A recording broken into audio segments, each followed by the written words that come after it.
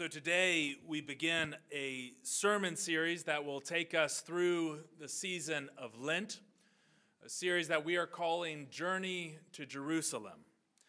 It was inspired in part by the travels of a number of members of this congregation, as well as Christ Church Frederica and Temple Beth Tefillah in Brunswick, and individuals representing a smattering of other churches up and down the eastern seaboard, a pilgrimage of sorts that we took this past summer, this past May and June, from this community all the way to Israel and Jordan. As part of this series, at different points, we'll be inviting some of those travelers to come and share both visually in picture, but also in voice, their experiences, what they saw, what they learned, how they were changed.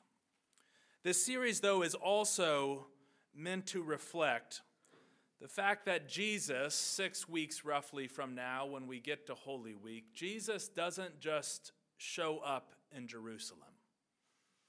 That there are places and there are people in Jesus' life, particularly in his adult ministry, that impact him, that shape him, that form him, that prepare him for the events that we will encounter in Holy Week again. The cross, the trial, and eventually the glory of Easter Sunday. And so our first stop on this journey to Jerusalem is the wilderness. There's a picture I took this summer from the very top of Masada. Anyone here been to Masada? A few? Masada is this unbelievable fortress built some 2,000 years ago on top of a cliff looking over the Dead Sea. It was occupied by the Hasmonean dynasty and later by the Jewish people who had fled Jerusalem during the Jewish revolt of 66 AD. It's an amazing place to go and see. But the thing I remember most is this view. Because when you are up there on top of that cliff, walking around Masada, in every direction, no matter where you look, all you see is the wilderness. And the wilderness of Judea, the wilderness that would have looked a lot like this for Jesus in the story we are about to read, it's hot. The day we went, it was so hot that they shut the trail down at 4 a.m. If you weren't hiking by 4 a.m., they wouldn't let you attempt. You had to take the cable car. It's desolate. Even today, there's hardly anything out here.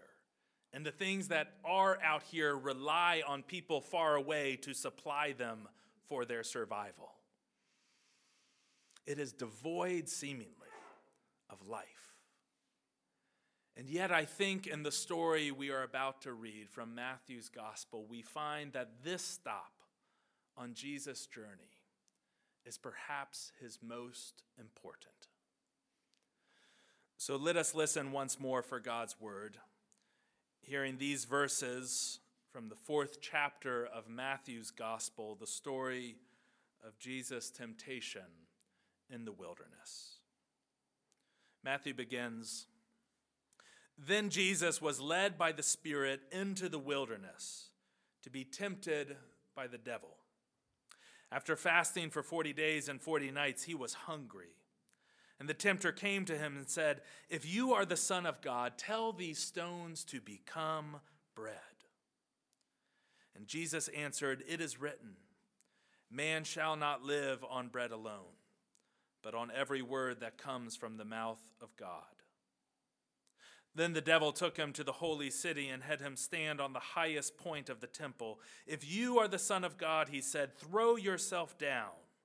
For it is written, he will command his angels concerning you, and they will lift you up in their hands so that you will not strike your foot against a stone.' And Jesus answered him, 'It is also written, do not put the Lord your God to the test.' Once more the devil took him to a very high mountain, and he showed him all the kingdoms of the world and their splendor. All of this I will give you, he said, if you will bow down and worship me. And Jesus said to him, away from me, Satan, for it is written, worship the Lord your God and serve him only. And then the devil left him, and angels came and attended him. Friends, this too is the word of God for the people of God. Thanks be to God. Let us pray.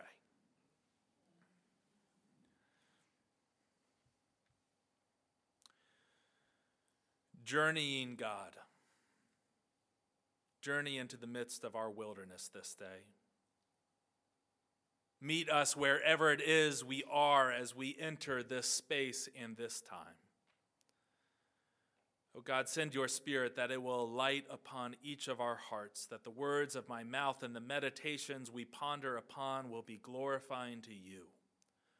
For you and you alone are our rock and our Redeemer. Amen. The first stop on Jesus' journey to Jerusalem may be the most important stop. I don't think y'all need me to tell you what your wilderness is. I think we all know what our wildernesses are. They're the places of pain, the places of suffering, of anxiety maybe. They're those places where we are tempted, where we feel alone. They're the places that feel a lot like that picture from Masada looks, right? Desolate, devoid of life, dangerous even perhaps. I think whenever we enter those wilderness places or those wilderness seasons, our natural human instinct is to detour around them, if we can. And if we can't, then I think we go to the second best option, which is to distract ourselves, to somehow numb ourselves to whatever it is we are experiencing. And that looks like a lot of different things. For some of us, that looks like burying ourselves in work. For others of us, it looks like binge watching HBO or Netflix. Still, for others, it looks like this carefully constructed facade of just how great our lives are. A facade that we spend our every waking hour trying to sell to anyone who will listen. Our instinct is to detour, to distract, to numb ourselves to those wilderness places. And yet in this story, I find myself wondering if perhaps the wilderness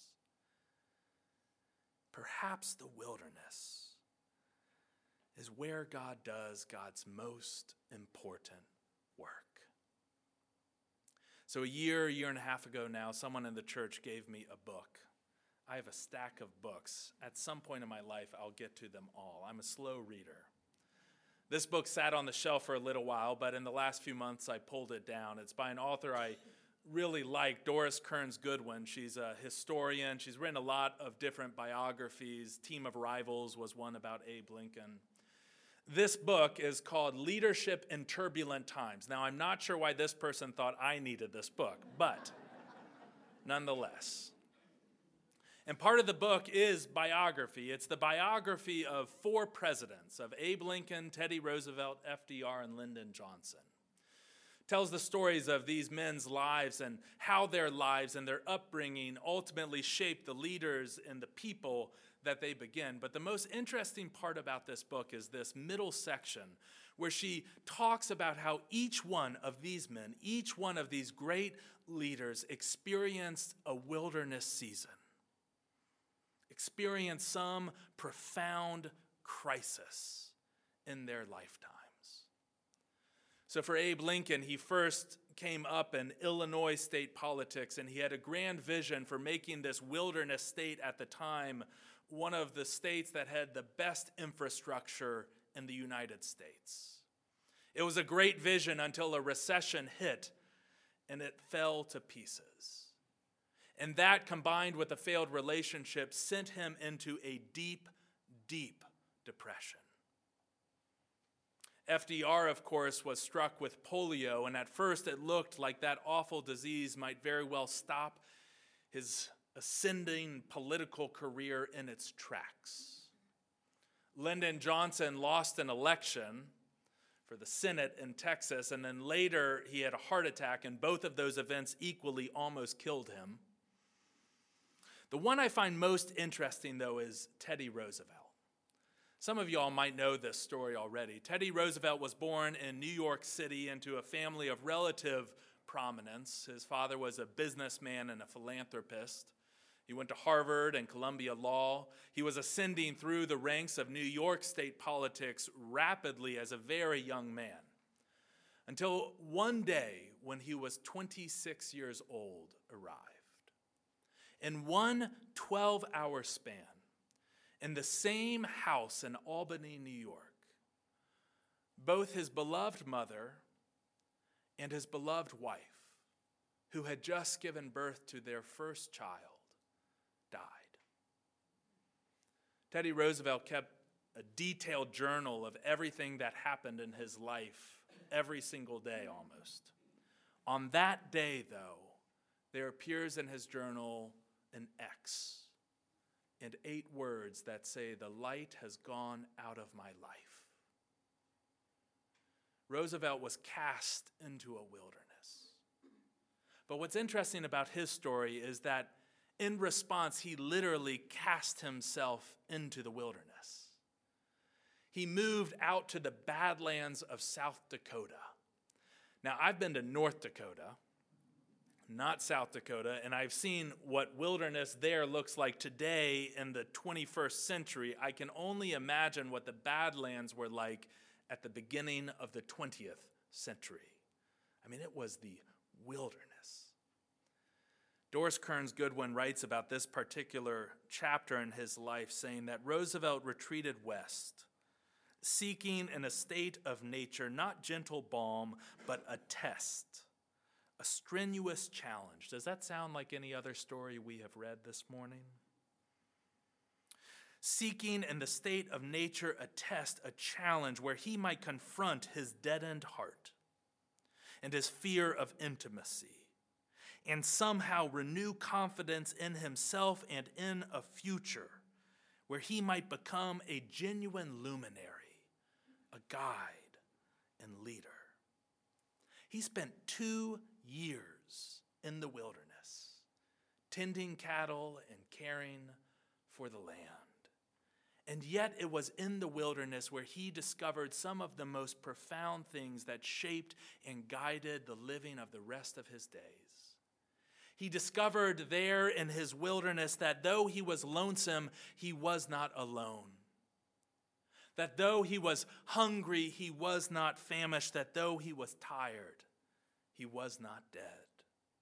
It was there in the wilderness where that deadened heart began to find its beat again, where that fear was gradually replaced by courage, and where that need for renewed confidence was met by renewed life. It was in the wilderness where some of the most important and formative things happened in Teddy Roosevelt's life. Barbara Brown Taylor, the Episcopal priest and author, she sees something similar in this wilderness experience of Jesus. She wonders, what did the wilderness do to Jesus? And her conclusion is this: it freed him. She writes, after 40 days in the wilderness, Jesus had not only learned to manage his appetites, he had also learned to trust. To trust that the Spirit that had led him there would lead him out again. To trust with the kind of clarity and grit that he could not have found anywhere else. Anyone who wants to follow Jesus all the way to the cross, she writes, and that's where we're headed on this journey, friends. Anyone who wants to follow Jesus to the cross needs the kind of clarity and grit that is found only in the wilderness. the wilderness may be where God does God's most important work. I want to be clear, though, because I don't want you to walk away thinking to yourself that God wills bad things to happen in order to teach people a lesson. It's interesting because in the four Gospels, John doesn't mention anything about the wilderness. Mark simply says Jesus was cast into the wilderness, nothing about the temptations. Luke lists the temptations, but God's role in it is unclear. Only Matthew, only this version, says that God led Jesus into the wilderness. And I have to be honest with you, I don't quite know what to do with that. But when I step back and I look at the biblical witness as a whole, and I look at the Gospels together, what I find is a God who does not will bad things to happen, but rather a God who goes with us into the wilderness. A God who can use our wilderness seasons, our wilderness chapters to form in us clarity and grit. A God who can use the wilderness to help wean us from our appetite for those things that do not and will never fill us in the ways we hope and imagine they will. Things like money and lust and power. Things like status and popularity. God uses the wilderness to wean us from those things that will not ultimately fill us. God uses the wilderness to help us begin to trust that the same Spirit that leads us in will lead us out. And here's the thing, it doesn't happen overnight, right? How long is Jesus in the wilderness? 40 days. 40 is a significant number in the Bible. 40 days of the flood, 40 years in the wilderness for the Israelite. I don't think that 40 here is meant to be read as the literal number of days Jesus was in the wilderness. I think it's meant to say he was there for a long time. Longer perhaps than was comfortable. And I think we know in our own wilderness experiences how it can feel like it drags on and on and on. But God can use that time to free us.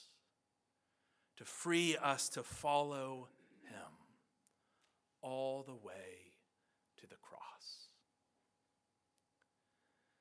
I have this friend whose name is Tom. Tom once led one of the largest churches in New York City. It was large when he got there, and it was even larger by the time he left. He was a highly respected preacher in our denomination. People desired to sit in the pews and hear what it is he had to say. He spent much of his ministry in this church advocating for the poor and the homeless of that city. He went on national television more than once. He went to City Hall and fought with the legislators there for policies that were fair and just. But Tom made a mistake late in his career. And it was a mistake that ultimately led to his untimely resignation, a resignation that some felt came in disgrace. Tom entered into the wilderness. He felt that spiral into a dark depression. That depression that comes when people look up to you and depend on you, and suddenly you have let them down. There's this moment Tom remembers long into this wilderness season, in the dark night of a New York City winter, where he was emerging from a subway station, still very much in the midst of the wilderness. He was all bundled up against the cold, and as he came up out of the staircase, he heard someone from across the street yell, "Tom! Tom, that's you!" He looked across the street, and there was a homeless man in a doorway, yelling to him, Tom, I just want you to know you're still my pastor. Tom, I just want to say thank you for what you have done for us."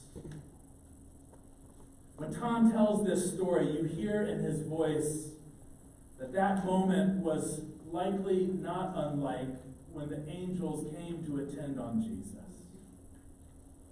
This moment of grace and forgiveness. The way Tom tells the story is he says, in that moment, I knew that my life was not over. Tom is a mentor of mine. Tom is someone I look up to. Tom has come out of this season of repentance, out of the season of asking for forgiveness, out of the season of prayer, as a man who embodies what resurrection can look like. It freed him, that moment on the street, to know that even one person saw him in his wilderness, that even one person loved him. Here's the thing, I don't know what wilderness you're in today. I suspect all of us are in one wilderness or another, though. I want us to remember the lesson of Jesus' time in the wilderness. I want you to remember that though you may be hungry in your wilderness, you will not hunger.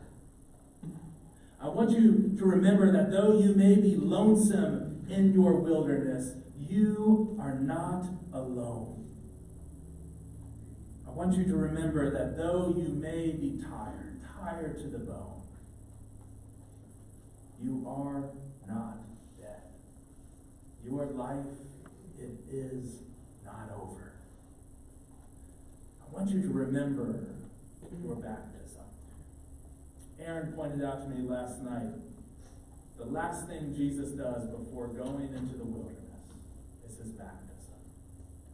And a voice speaks from above saying, "You are my son, the beloved." That's our baptism too. In the midst of our wildernesses, we are still loved. Friends, I want you to remember, most of all this day, that the journey, wherever you are on it, the journey does not end in the wilderness. No. Friends, the journey has only just begun. In the name of the Father, and of the Son, and of the Holy Spirit. Amen.